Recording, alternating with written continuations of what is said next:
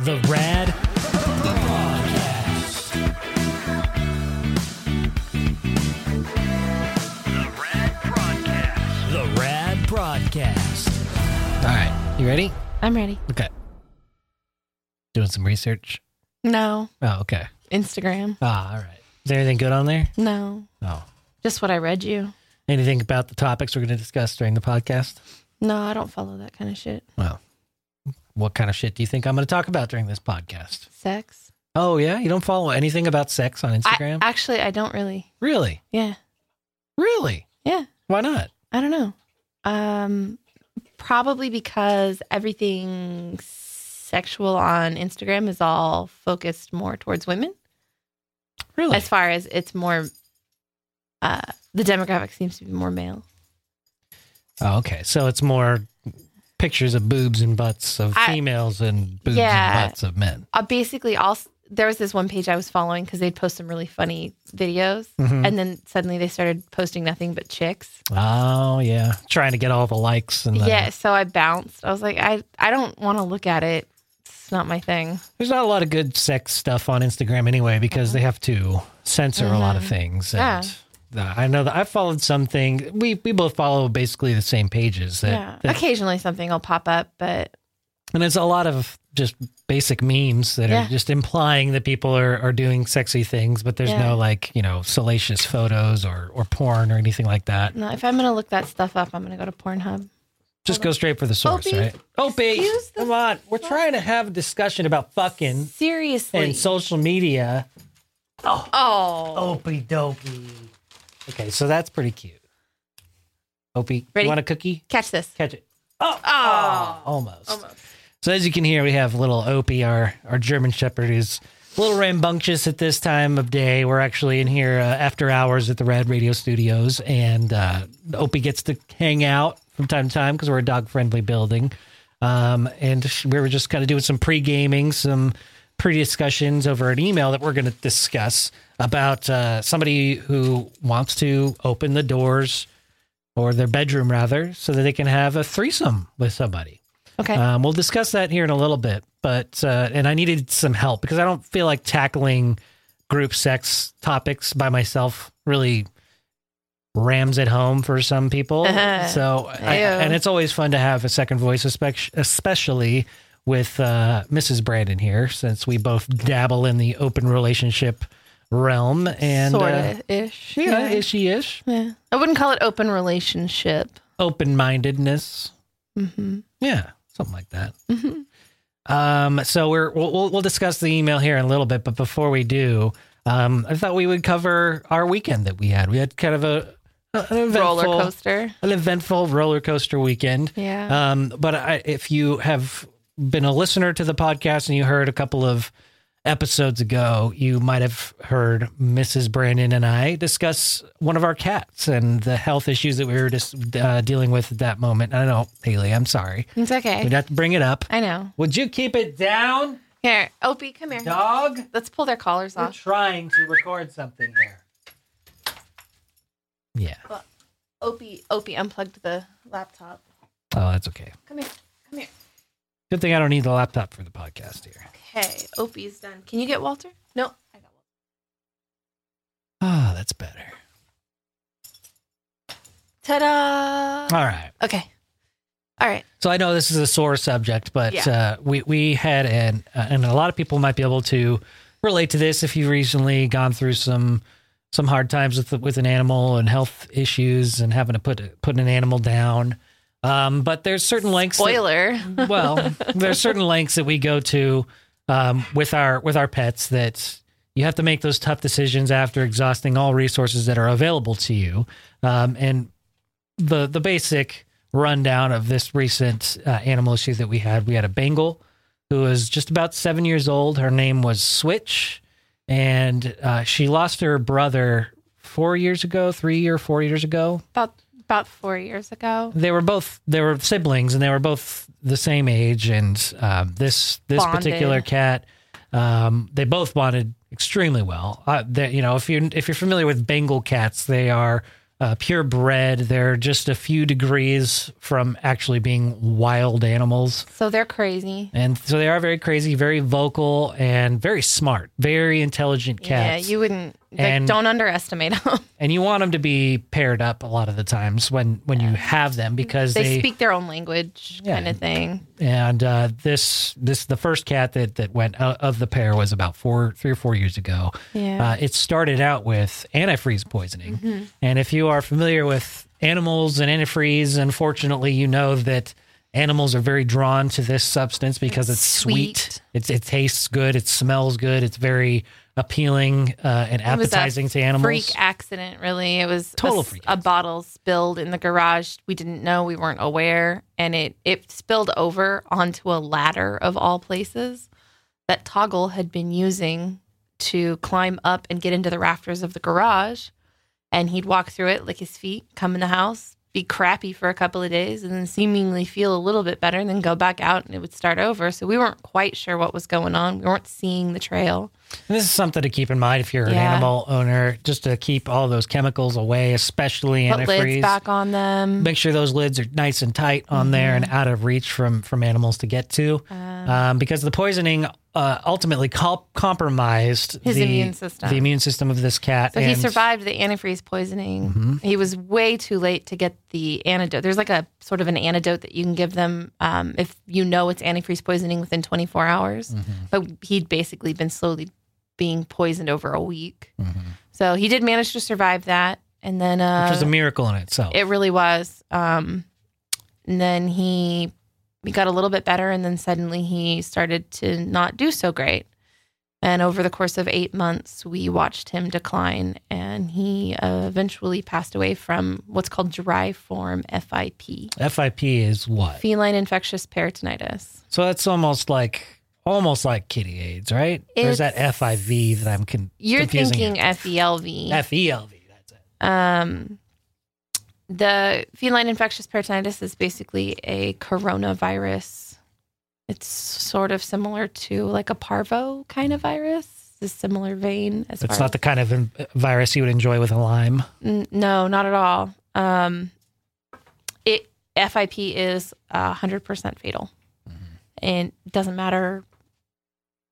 It can take a couple months. It can take a couple weeks. And you don't know what it is until it happens, and there's really nothing you can do at that point. Not really any testing that will give you a definitive answer. It comes down to, at the very end, it's going to be one or the other. And so while we were getting like a toxoplasmosis reading on Switch, she wasn't really responding to the antibiotics. She just kind of similar to Toggle in a lot of ways would kind of go up and down as far as if she was feeling good or not. And this all started pretty randomly at the beginning of April, right? April. And the first sign that tripped us off to everything that's going on was that she was just suffering mini seizures all of a sudden, right? Yeah. Well, the first time was that she didn't greet us at the door and we'd been gone for a night. Yeah. And that was strange. And just the normal activities weren't there. She just, and it happened just overnight. And then she started, she was suffering from little seizures. She was clearly not feeling well. Not the pizza. And so we put her on, we went to the emergency, we went to the emergency vet the Sunday it happened, which would have been it was April. What was that day? Beginning of April. We went to Oakland that weekend. Yeah, it was the beginning of April. It was like the second weekend of April. My birthday weekend. Yeah. Well, so it would have been the 12th, I think, was the night that it basically happened. So we come home on the 13th, check out the cats, and Switch is basically kind of dead to the world and just acting really strange. So we take her in on Sunday because sometimes, they don't feel good and you'll give them a day or so and everything's okay. And we hadn't seen any seizures or anything like that first night. It was Sunday. We got up and we noticed things were getting really worse. Go to the vet. The vet's like, I don't really know what's going on. And at that point, we'd have exhausted all the tests that we could do. No, this was before that, because then we went in again on Monday, realizing something else was even worse. They all blend together. It did. It was a long weekend. Yeah, it was. And it was a long month. From that day on, it turned into a very, very grueling regimen of medication that started at 3 a.m. and ended at 7 p.m. every day. It was a various range of doses and pillings that would happen at least 4 times a day. And ultimately, you figured it out. You did the math and how many times we actually ended up medicating her over the course of 30 days. Assuming I would get the pill in on the first shot, it was well into the 400 times in that month that I was shoving something down her throat. So it was 4 times a day. Sometimes it was 2 medications. One of those medications had to be broken in half. So it was 2 shots down her throat and then a liquid shot. And then the 3 a.m. one was the worst, where she got all of her medication. So it was 2 antibiotics and her anti-seizure medicine. And then about a week and a half prior to Thursday, we noticed that she seemed to not be doing good at all. And this was in the 4th week. This was the medication. This was like the final week or so. When we were first started it seemed like it was working. It was worth a shot. In the first couple of weeks, it really was showing a turnaround. So it was like, well, this is worth it. We were seeing things coming back. We should keep trying. Behaviors, that kind of stuff. Yeah. And then it just basically turned, and she started to develop basically kind of like a billy goat belly, like this really distended belly, and her muscle mass was gone. She was losing the ability to kind of walk. She started hiding again. She just didn't seem to be the same cat anymore. She wasn't really purring anymore. She's barely talking to us. And a lot of people wonder at what point it is like the right time to make the call, make the decision to say there's no more fight left and we've done everything we can. And a lot of people are always confused, like, well, it seems like they're doing okay. They're getting up, they're going into the bathroom, they're drinking water, but it always boils down to the quality of life thing. And that's why whenever somebody asks me or writes in about when should be the time, when should be it really boils down to your gut. But it also boils down to going to the vet. And it really bothers me when people think, well, if I go to the vet, they're going to charge me an arm and a leg just to check out the animal. Well, that's what the vet's there. Of course, there's going to be that expense there. But if you don't have the means, and if you can't continue to give the animal the quality of life that it's deserved, then that's usually the right time. Well, yeah, or it's the time to turn it over to those who can. Yeah. There's a lot of places that can help you financially with things. You know, there's Care Credit if you qualify. There's programs through your local SPCAs that will help you with vet bills and things like that. But if it's something that's, chronic and you can't afford it, that is one of those cases where you might want to consider rehoming the animal with somebody who can, as much as I don't want to condone that. But that is the harsh reality. And if it gives the animal the opportunity, because sometimes there are those expenses where it's like it's completely out of your feasibility to do. And that's when, if there is somebody that can foster or help out, take over to give that animal the opportunity. Right. But it's also that decision where you need to make if it's even worth it. So if it's going to prolong the life and if it's going to make it happen. The decision, for us came pretty on the fly in a sense, because we had been through this with Toggle. Yeah. And she was going a lot faster than he was. When we first started seeing symptoms with Toggle, it was 8 months of rounds of antibiotics and he just kind of kept declining, but like I said, he would go through like these waves, and he was still eating, drinking, peeing, pooping. Everything seemed normal. He just kept dropping weight.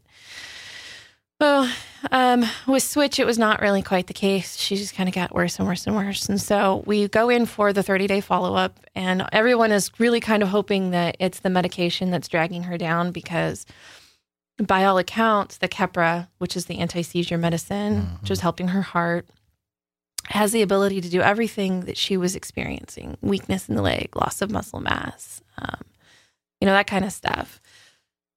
And she was on such heavy amounts of antibiotics, that wasn't making her feel great either. So we get to the vet. She pops out of her crate, kind of not really wanting to hang out, and she loves everybody there. They all did an amazing job. And the vet was very, very concerned about her belly, as were we. Mm-hmm. And it happened so fast. It really did. And I wasn't ready to admit it just yet. But on the way to the vet, I called Brandon and I said, because I was coming to pick him up, and I said, I'm really afraid this is going to be it. Mm-hmm. And I really think this is it. So,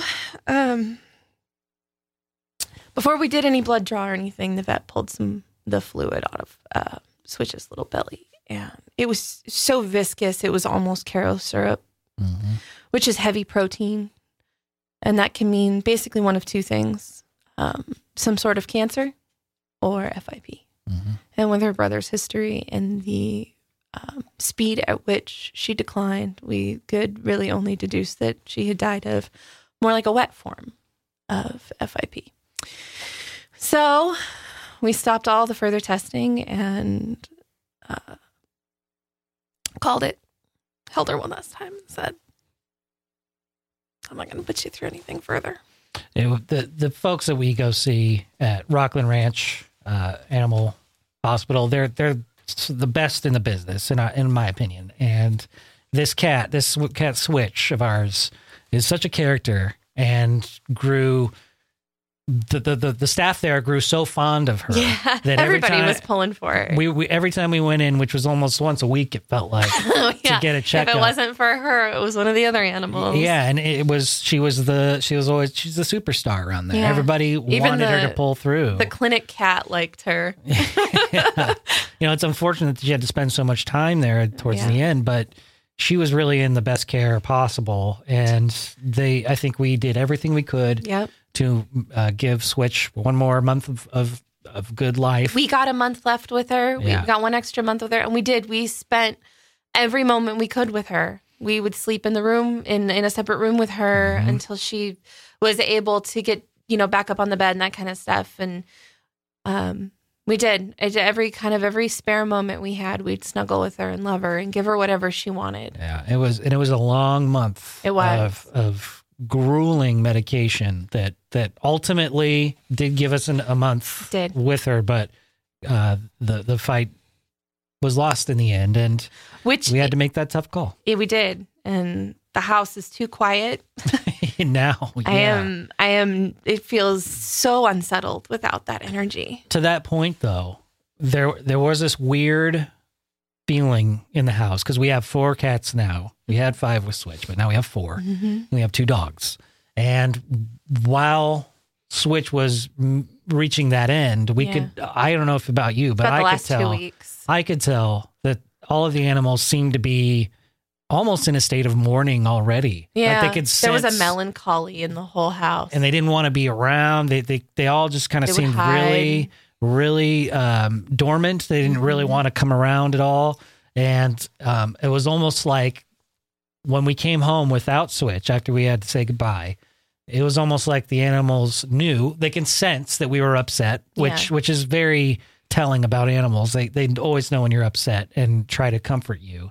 But the day after, it almost seemed like there was a little bit of spring in their step, almost a little relief, I think, and not the sense that there's no more Switch. There's no more burden. Switch would play with all of them. And right. And I think they loved her. And I think that's where that melancholy feeling came, was that they could sense that it wasn't the same Switch anymore. Yeah. But the day after we actually ended up putting Switch down, I sensed that there was a lot of relief and almost a joy that came back in the animals because they didn't feel that illness. That sickness was just in the air. And I remember Mosey at one point turned around and actually attacked Switch just because she was near him. And at this point, she definitely had a big belly. She probably had a very strange smell about her. Yeah, and it's that animal kingdom wild instincts, I think, in animals that kicks in when there's something sick, something that smell is off, the feeling is off, that communication is off. You could just tell, and animals will push that away, like because it's holding them down, it's holding them back, and they don't want to be a part of it because they can sense that death. Right. Awful to think about, awful to see. It's true though, but it's absolutely true. Yeah. And when that is removed from the pack and from our zoo, it just felt like things can continue and there is that sense of relief for us because we don't have to be there at certain times to medicate. But knowing that it wasn't going to be helping anymore, and now knowing that relief is there, that she's in a much better place now. Yeah, it's kind of helped us move on and move forward. But it still sucks. Saying goodbye to any animal or anything, any loved one is one of the hardest things to do. But when it comes time, you gotta move forward. You gotta remember the good times. And I'm thank goodness for social media and technology. I wish I had this for many years prior with many other animals and many other loved ones that I have, so that we could save those memories and share them again. But in the last, 5 years since we've been using social media so predominantly, we get to keep all those memories and we get to revisit those videos of moments and put us right back into those moments of the good times that we had with those animals. I have just about every one of her funny little quirks on film in some way. And it's funny, you won't remember all of the things right away. And so naturally I find myself scrolling through the pages of my Instagram, watching videos of her and realizing these little things that I hadn't seen her do in a while that I missed so much. And knowing that I have that, it did bring me some comfort, but it was bittersweet to say goodbye. Yeah, it was. But thank you for sharing the story. I know that it's very emotional still, and we still have our moments.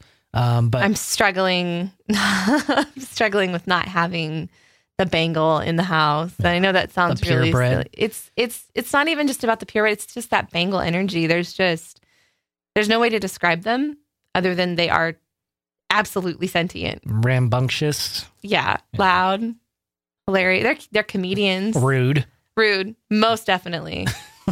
Love it though. Love it. No, I'm ready for another set of Bengal kittens. You say that now. Brandon is not. No, but we'll see what happens. Yeah, but I will be, and I won't have a choice in the matter, I'm sure. Just like most things when it comes to these animals lately. Oh, whatever. Yeah, unfortunately, I loved all the animals that we brought into the house. So then what's the problem? Well, maybe we should let the credit build back up after this old cat debacle. Thank God we had it. Yeah, thank goodness for credit, because it's one of those things. Earning that vacation this summer, aren't we? I'll say. Fuck. So, with that said, we were actually able to have a pretty eventful weekend and pretty enjoyable weekend. We had already planned on having a night away in Tahoe because one of our favorite bands, the Dirty Heads, was performing at Mont Bleu up in Tahoe, and we had planned this quite a while ago. Oh, months ago, January-ish. Right before, way before all the cat incidents happened and everything. So at a time where you could not have predicted what could have possibly happened. Right, and it actually worked out in our favor. Unfortunately, I have to say this, but it did work out in our favor that we put Switch down the day before, so we didn't have to worry about getting cat sitters and people to come over. We had one set up, though. I know we did have one set up, but it was one of those things where we can go out of town and we didn't have to worry about. It was nice to finally be able to take a breath. It was, and I'm not trying to step away. I'm not trying to be insensitive here. I know, but that's why it was bittersweet. We were able to finally escape and have a night away. And I don't know about you, but I had one of the best times ever since we've been going up to Tahoe. Yeah, that was definitely one of the best times. Yeah. With the exception of the fetal position by the garbage can. So we'll get to that in just a second. So we met up with some friends while we were up there, and we were actually going to go out to a nice sushi dinner, which, by the way, I had no idea that there is a great sushi restaurant in a place like Tahoe. But go figure, there is. But we didn't end up actually getting to go to that sushi restaurant because our friends that were up there were sick. So we actually ended up just hanging out with them for probably about an hour or so. And they actually hooked us up with some excellent greenery. They grow. They do grow. Legally. They make their own sweet treats. They don't make concrete. They do make good edibles from marijuana and oh boy. You want to talk about good. Oh man, we took these lemon bars, right? So they made some special lemon bars for us, and we took the key is always to take half of what is recommended, when somebody gives you a weed edible. Mm-hmm. And we said, we'll take a quarter, but we're out of town.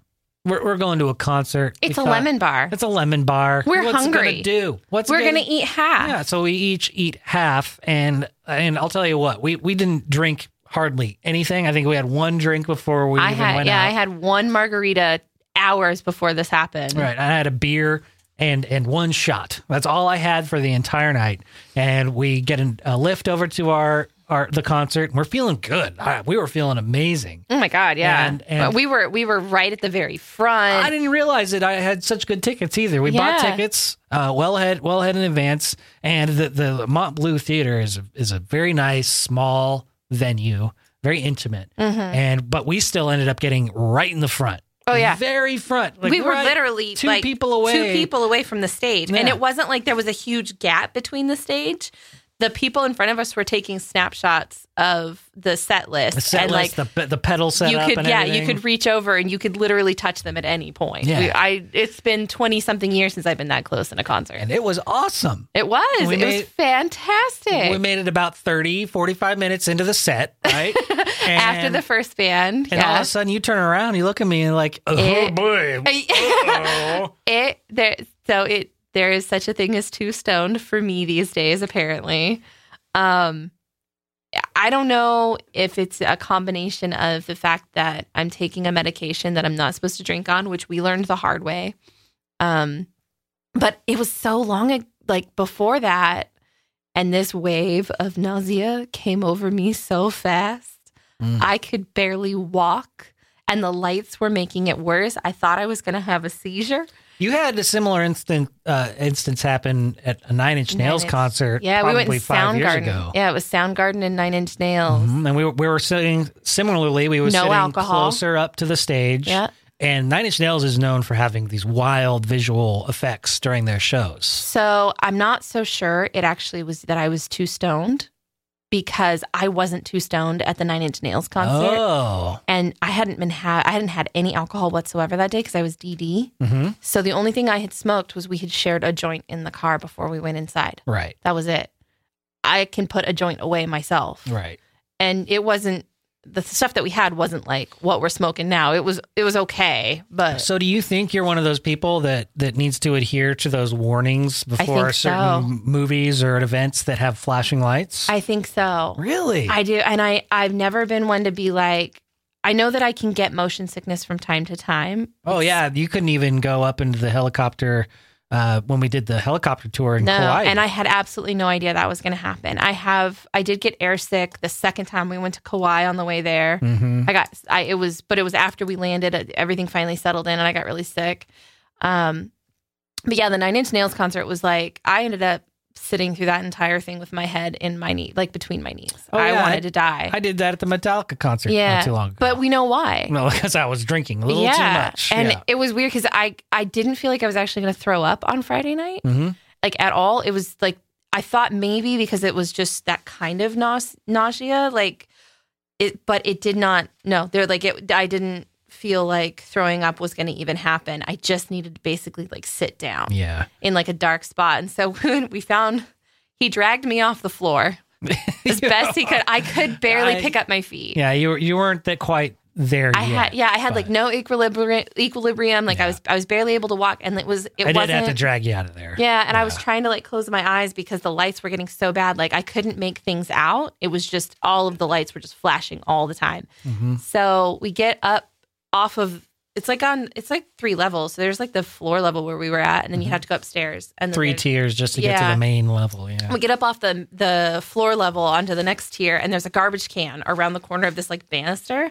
and there was a space just big enough for me to hide behind it. So I crouched down and I was holding onto the banister, and the coldness from the banister and just being able to sit down next to the garbage can made everything like better. And so it was like I saved up enough energy to have him drag me all the way out of the venue, found a couch, got me some water, and everything was fine. Yeah. We're like, party on, Wayne. Let's go back. Yeah. Yeah. No, it might just be the lights. I have no idea. Yeah, that's interesting. I maybe we need to not be so close to the stage too. I wonder if having those, we were close those to Nine light Inch Nails. effects. Yeah. I wonder if having those light effects so close to you where you're kind of fully immersed into the lighting experience. Whereas if we're off to the side or a little bit further back, you have enough room for you to kind of go into the peripheral and be like, okay, I need to take a break from that for a second. Yeah. So I remember we went to the Muse concert earlier this year, back in March. Yeah. And you kind of had a moment there too. I did. I needed to kind of like put my head down for just a minute. And that was because of the visual effects. Yeah. Yeah. Wow. Yeah, I know. Learning something new about you. As much as I don't want to be like, I have to be careful. Apparently, I have to be careful. So good to know now. Yeah. Well, and we've had some issues with like going to 3D movies. Oh yeah. Like if there's a lot of flying involved, moving around, and like swinging up and like I will have moments where I have to just kind of stare down at the ground. But you'll do fine at roller coasters. We've gone on plenty of roller coasters. I love roller coasters. And you're fine on those. Yeah. When was the last time we went on a really big roller coaster? Then? Well, big is subjective, but I think that the last time we went to Universal was probably the last one.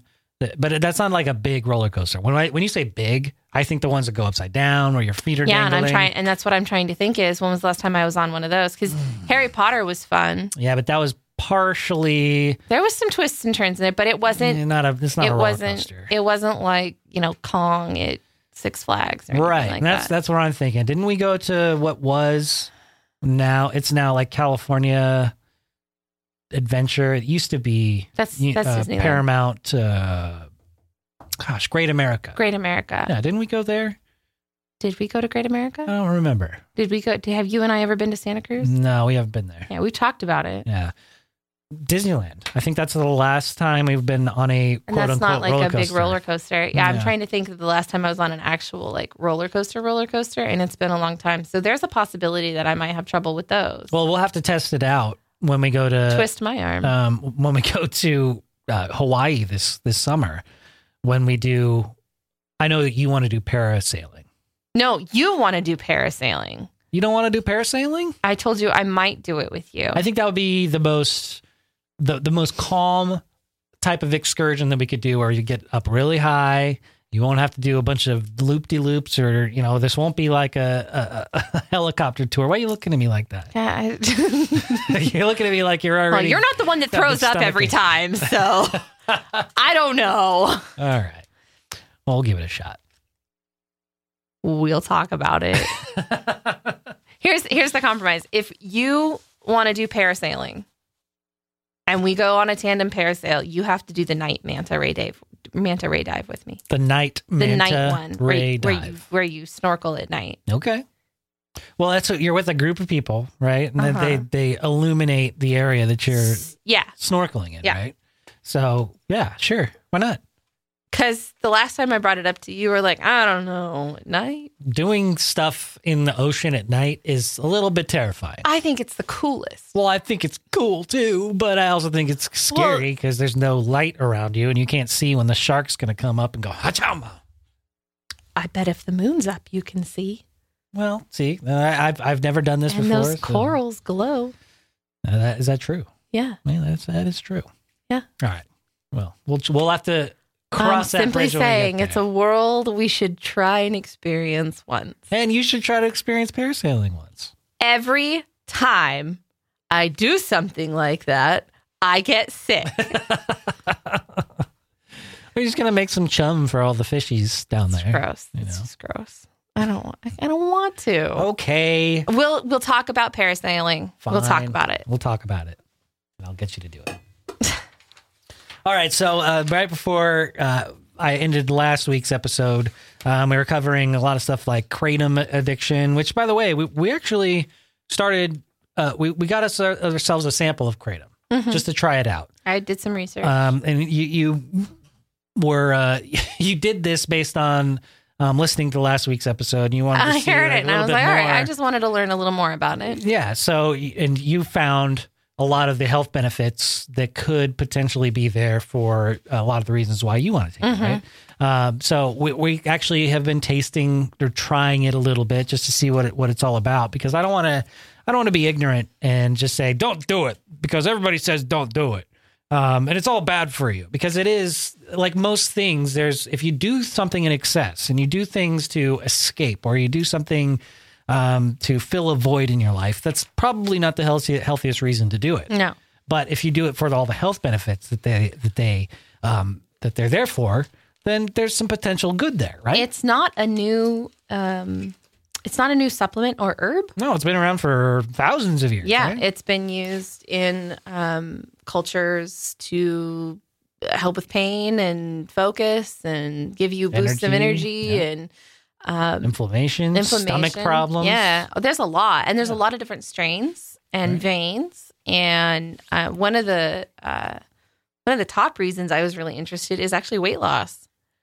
So I think it's called Mang Da in the white vein actually comes with a warning that it can cause anorexia nervosa. And I thought, short of doing lines of Coke, this might be the answer for me. But it comes with energy boosts and no crashes. People are saying that they're feeling the joint and muscle relief, anti-inflammatory properties. And if you follow the guidelines as far as how much you should and shouldn't take, you should be just fine. We haven't felt any ill effects. Not yet. We've been we started with, the lowest possible dose, and then we've, added a little and a little and a little. And today we took one of the more normal doses, and I feel it, but it feels good. It doesn't make me jittery. And it is definitely helping with my joint and muscle pain. And I actually have quite a bit of joint and muscle pain because I have a bit of a condition that contributes to What's that condition called again? So I've been diagnosed with something called Ehlers-Danlos syndrome. It's a genetic disorder in the connective tissue disorder family. So it makes you super limber, very flexible? Noodly. Yeah. I wouldn't say limber and flexible, overly flexible, hypermobile. Mm-hmm. So I have EDS hypermobility, which means that all of my joints and any kind of connective tissue in each area can be kind of affected. So it affects my stomach, which is why I have irritable bowel syndrome. It affects my periods. Is this a common thing? No. In people? I don't want to say it's common. I don't want to say it's totally uncommon, but it's not a common thing. Right. Once you sort of get immersed into it and you start seeing it, it doesn't feel like it's very common, but then again, I'm immersed into it. I follow people that have it, and I'm part of a stupid online group. And well, of course, there's a Facebook group for everything. Oh God, I can't stand the Facebook groups. But do you think that this has been a supportive thing for you, especially since it seems to be such a rare thing, and to be able to relate to people in the community? Yeah, because I don't feel crazy anymore. Right. Because it was one of those things where it was we kept going, well, this is wrong, and this is wrong, and this is wrong. And they kept treating each little symptom sort of. Right. And, it was a lot of here, just take some Motrin or, do some stretches. And sometimes what the doctors were recommending were counterproductive, oh, totally. counterintuitive to what you're actually trying to treat. Absolutely. I was told to go to eat only cruciferous vegetables. Which are like strawberries, which are like broccoli, cauliflower, asparagus, those kind of things. Those things fuck me up so bad, so bad. So that, and then my periods, I was throwing up for, a week, every morning for a week. They were just out of hand. Totally out of whack. I was oversleeping, and the inflammation was insane, and the water retention was, we were talking 10 pounds of water retention. It was bad. Man. Yeah, it was getting worse. And so basically all of my joints, I've oversprained and over dislocated a lot of my joints, knees, ankles, that kind of stuff. My rotator cuffs are shot.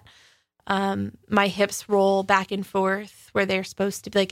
None of my tendons really hold anything in place. So I have to be very conscious about holding my posture where I need to. And I have to build up those muscles. So I have to do stretches and stuff like that. I'm not allowed to do yoga. I'm not allowed to get on a treadmill and run.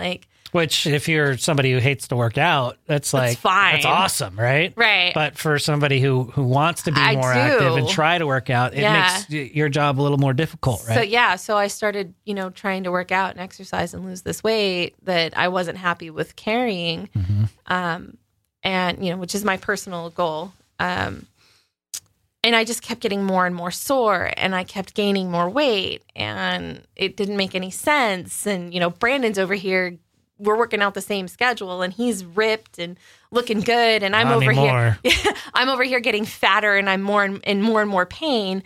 So it turns out that I have a hormone issue because of this whole thing, so when I'd work out, I would actually get fatter because of cortisol levels. It was just been a nightmare for me.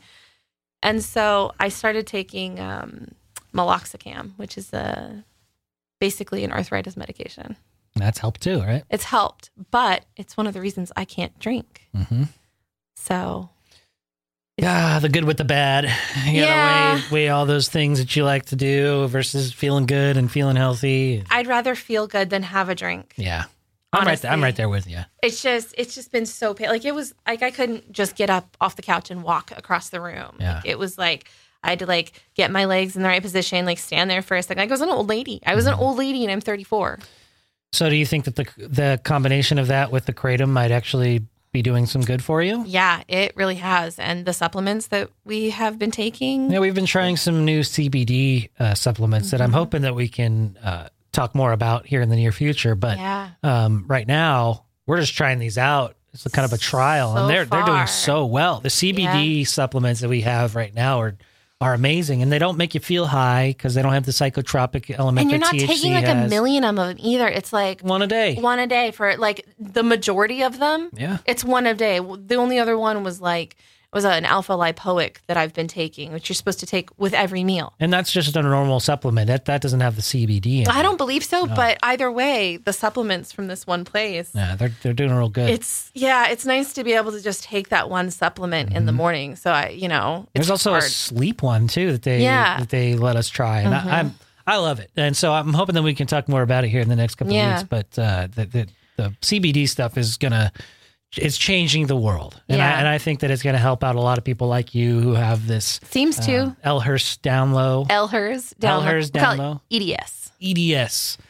Hypermobility. Yeah, hypermobility. It's very interesting. It sucks. So do you think the hypermobility helps you, put your legs up real high and spread up really far apart? I've always joked that I may be chubby, but I'm flexible.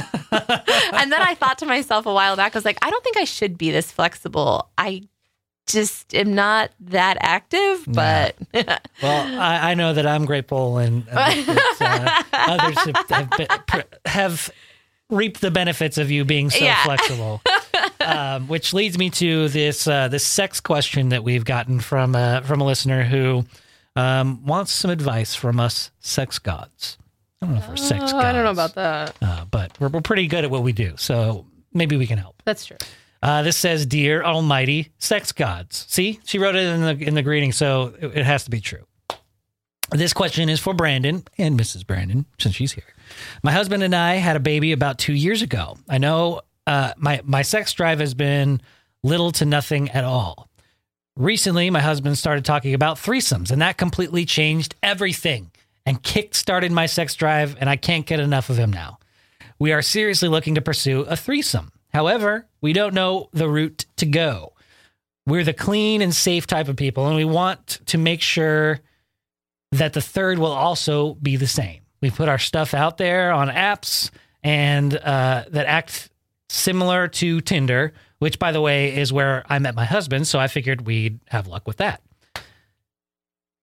I'm cute, and so is my husband. We're just lost on which routes to take and how to meet people and do it in a safe manner. Also, if there's anything that we should prepare ourselves for, we've talked about rules, do's and don'ts. My list is not very long of don'ts, and neither is his. I just want to make sure we cover all bases and do this right, so it's a whole lot of fun for everybody. P.S. I really hope I am listening to the radio, blah, blah, blah. Thank you in advance, Almighty Sex Gods. She said it again, so it's got to be true. Must be true. Okay. So to answer your question first, the first question is, where do we go? Because we don't know the routes to go. I don't know if we're very much help in this department these days, because I feel like a lot of the reason why we've cut down or cut back on our activities with inviting other people into our bedroom is because the pool seems to be pretty putrid, right? Like it's hard to find a good one. It's tough to find good ones, and but it's tough to find people that click in the same level. They didn't mention what kind of threesome. That's true. So I can only assume it's girl, guy. Right. Right. The couple's looking for a female, which is a little easier to sort of find in this world. Of open relationships and openness and swinging. Yes, I'm not saying there's more of that. It's just easier to find. It's easier. Yeah. So as far as the route goes, I mean, we tried. So we had some success with Bumble. Which is like Tinder, right? It's like Tinder. I got kicked off of Tinder before my profile ever actually went live. So bravo to all y'all out there that can use it. I apparently am too much for Tinder. So, I still have not been unblocked. But when you used Bumble, you weren't using it as like hey, I'm looking for somebody just for myself. You even put in the description that, hey, I'm looking for somebody for me and my husband. And so you acted as more of the ambassador, and in our experience, it's actually helped out to have you, the female of the relationship, put yourself out there for the two of us because you're more approachable than, in our case, we're always looking for guys, so it's more easy for dudes to be approached by you. Yeah, it's easier for me to approach a dude or have a dude approach me. Right. It's also easier in a relationship, for whatever reason, to have the female initiate in the first place. Yeah, start the connection. Especially if it's female male. Simply because the mistrust is kind of taken away there. Yeah. Like the guy's like, oh no, my wife and I totally want to have a threesome. Yeah. Most women are going to be like, I don't fucking buy it, jerk. Right. So to have the female be there as the front line, it's like, well, if she's into it, then most likely the guy is given the blessing. Right. Yeah. Right. So, and we all know that the guy wants the threesome. Well, of course. So if the girl's like, let's have a threesome. We're all thinking with our penises. Right. And so in this case, it's an implied yes. Letter writer, since you are the female in the relationship, and if you are in fact looking for another female, you right there acting as the ambassador is the best way to go. Now we've mentioned Bumble. You mentioned using sites like Tinder, so maybe that's the one you're referring to. But you gotta be right up front, right out the gate, honest about what you're looking for. Now, if that's just we are looking for a third to potentially play with and we want to get to know you, then just make that known. But to set yourself up for these high expectations of this great, this fantasy of having this third person in your fantasy world, in having a threesome is what you expect to be just the most amazing experience. You need to not set your sights so high because you're only going to set yourself up for disappointment. Yeah, and being a cute couple is usually more trouble than it is helpful. Yeah, I'm not going to say that we're like the hottest out there, but let me tell you, there's a lot of times where we've walked into parties and we're the hottest couple in the party, and then we're running out with our tail between our legs because people won't leave us alone. People can be pretty aggressive, and I think that if you take control from the beginning, you shouldn't have that issue. But if you need to make whatever it is that your fantasy might be known. And then comes the screening process. The first thing you want to do is get to know this person before you even meet up. This is our process. This is our process anyways, but you want to get to know the person. You want to see if there's that intellectual connection there. If you're just looking to wham, bam, thank you, ma'am, get laid, then meet them up in person at a public place, somewhere safe, so that you can get a feel for them to make sure, okay, maybe they don't want to wear my skin. Maybe they don't want to lock me up and put me in their trunk. All these things that you feel out when you're first meeting anybody, especially when it's just the dating scene. When you're meeting somebody at first, you want to make sure that you feel safe around them. So if that's the first thing you do. If you're just wanting to get fucked and hook up with them, just meet somewhere safe and in public. To get those first time jitters out of the way. And then you can lay down your ground rules, which could include stuff like no kissing on the mouth, or, various rules like that. Make sure you play no it butt safe. sex, Make sure that, if you want to make sure you guys are practicing safe sex, then you say, hey, we won't do anything unless we're wearing condoms. Yeah, you want to get scared straight, watch Porndemic. Seriously. Yeah, it's a documentary on Showtime about the AIDS epidemic that in the 90s blew that decimated the porn industry. Yeah, so that is something you want to consider, especially these days. I only say that because you brought up anal. So yeah, and that doesn't excuse any of the diseases. No. Might not get pregnant, but you can get them nasty diseases, those bugs. Mm-hmm. Unless you have a tear in there. Right.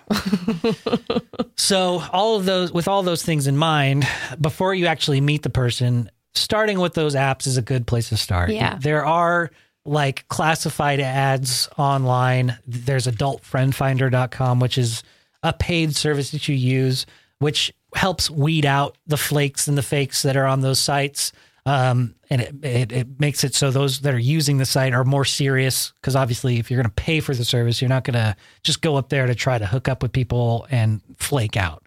That's one vetted source that you can go to. There's also FetLife.com. FetLife is more geared towards the kink, the BDSM, but it also has communities where you can meet people and chat and talk and feel out what you're into. Letter writer, you didn't mention exactly what you're into, and when it comes to getting down and dirty, what exactly type of acts you want to do, but that might be something of interest to you. Just if you sign up, I think it's free. But you can join in and you can start talking in community blogs and local people. You can meet some local people that might direct you into the direction that you want to explore. So those sites are definitely good options. But then there's always going out to an event or a bar or a concert, and you and your spouse are out and about. And you just kind of play that game. Play that hookup game. It happens. Yeah. And it worked for us. If you see somebody you like, you make that eye contact, you do a little flirty eyes, and if you and your partner are on the same page, have somebody, one of you, maybe both of you, go and approach that person and say, hey, can I buy you a drink? Can I buy you a coffee? Wherever you might be. Let the conversation get to where you want to be, and be bold. Say what you're looking for. So the worst they could do is say no. And, they're not going to bite you. They're not going to eat you alive. They're not going to kill you. Just say, hey, me and my wife or my husband and I. Some women might.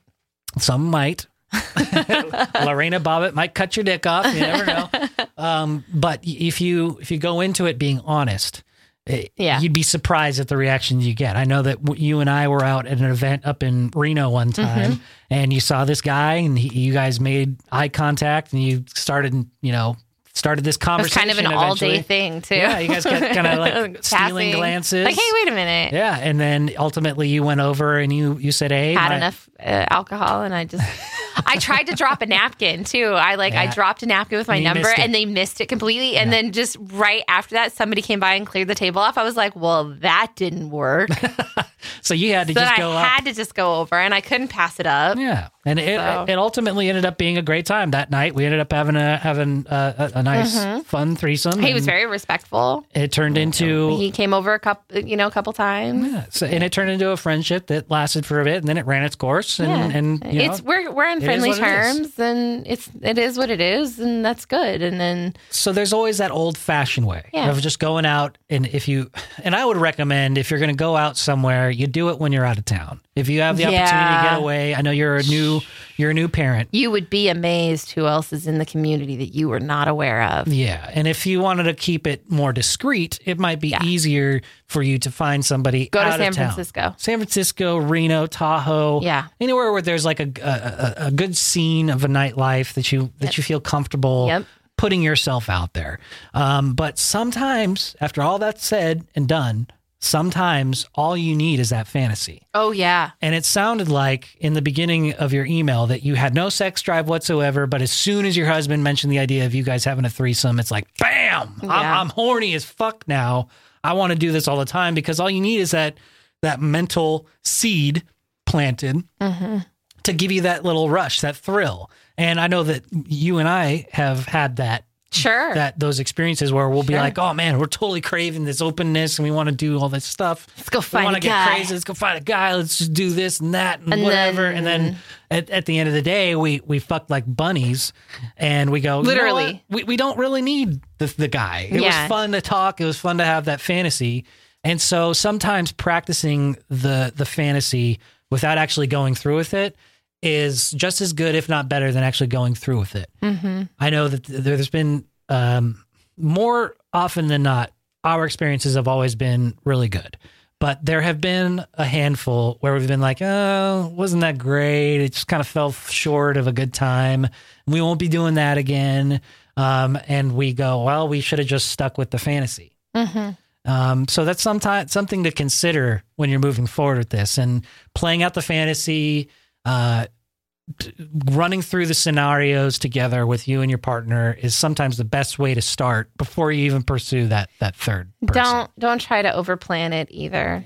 You'll set yourself up for disappointment. You will. And if one person gets bossy and you can't guarantee that person's going to like everything, and you might run into a situation where you get the girl in there and she is full-blown 70s bush and you can't put your mouth on it.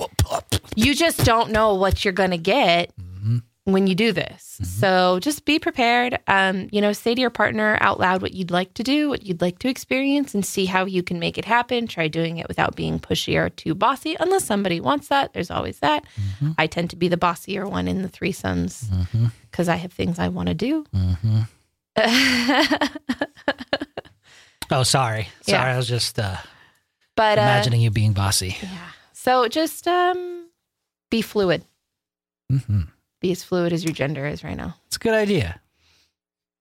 I think that helped them. I don't know. I think that was the best time. A lot of the times when we go through these threesome emails, it's like, oh, here we go again. We're going to have to give the same type of advice over and over again. But I think every time we give it, it's a little bit more professional. Yeah, I think we're honing in on the best advice to give to people wanting to experience a threesome. We recently had a guy that we met. Yeah, we did him a couple of times. But no, he came over like a couple of times kind of thing. And we talked to him for a while, went on for a few months. And then one day we find out he gets a job somewhere else. And now we're not intimately involved in this person's life. We're just friends. We chat every once in a while. Sometimes. And then all of a sudden, I got a job interview. And then we get a text message a couple hours later. Hey, it's been fun. Life's going in a totally different direction. Bye. Peace. Deleted our numbers, completely vanishes off of Snapchat. Yeah, I was like, oh, that was serious ghosting too. Yeah, which I'm done with this. I'm done with this region. I'm done with people in this region. I'm deleting everything, everything. Yeah. Poof. Yeah, and I think that's about the time that we decided that we were going to take a break and just kind of focus on each other. Yeah. And I think that's always super healthy for people to do. We weren't upset by any means. In fact, it was a relief. No, and that was it. I think that we had come to a point in our relationship, yours and mine, that we were like, you know what? There's too much noise. Yeah. Too much tertiary garbage going on that was taking our focus away. And it all kind of coincided with a lot of the animal issues we were going through. So, life takes its turns. It ebbs and flows. And sometimes we need to put our freak flag up on the shelf for a little bit. Yeah. And so now that the weather's gotten better, it's funny. Oh my God. Because a lot of our past flings are like coming out of the woodworks. They're like, every spring. Yeah. Every spring. Every single spring. Yeah. It's some kind of booty call at some point, or like, and spring isn't the only thing that's getting sprung around. Let me tell you, men will not read Bumble pages if you're cute. Oh yeah, they'll go straight to swiping right. Oh, and then they read honestly, I will go through and I'll go read my bio, and then it's, oh shit, didn't see that. No shit, loser. We just got new phones and I haven't re-downloaded Bumble onto my new phone. It's probably a good idea. Fucking terrified. Yeah. Because it changes regionally too. And we went up to Reno for one night and I had like 150 Bumbles and I was like, oh God. And I think that was the last time I actually ever looked at it. That was in March. Yeah. I was the last weekend in March. And I was Who knows like, what it's up to now? I don't even want to look. I got to cancel it because I don't want to pay for it anymore. And yeah. If I want it again, I can redo it. But no, that's. We'll look at other options in the meantime. It stresses me out. Exhausted that one for now. Oh, Bumble gives me anxiety. Well, I know what can help with your anxiety, but we can't do it here on the podcast, so I'll help you out with those services later. How's Take that me sound? home. You got it. All right, until next time, thank you very much, Haley, for helping me out with this week's episode. Thanks for letting me talk about my dead cat.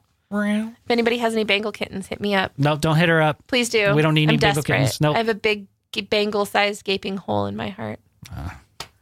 Got it. Something you can fill that gaping hole with. Oh, you even hesitated to say that. I did. Oh, you're bad. terrible. I know. You should give me a kitten just for saying that. Okay, fine. Namaste, bitches. The Rad Broadcast.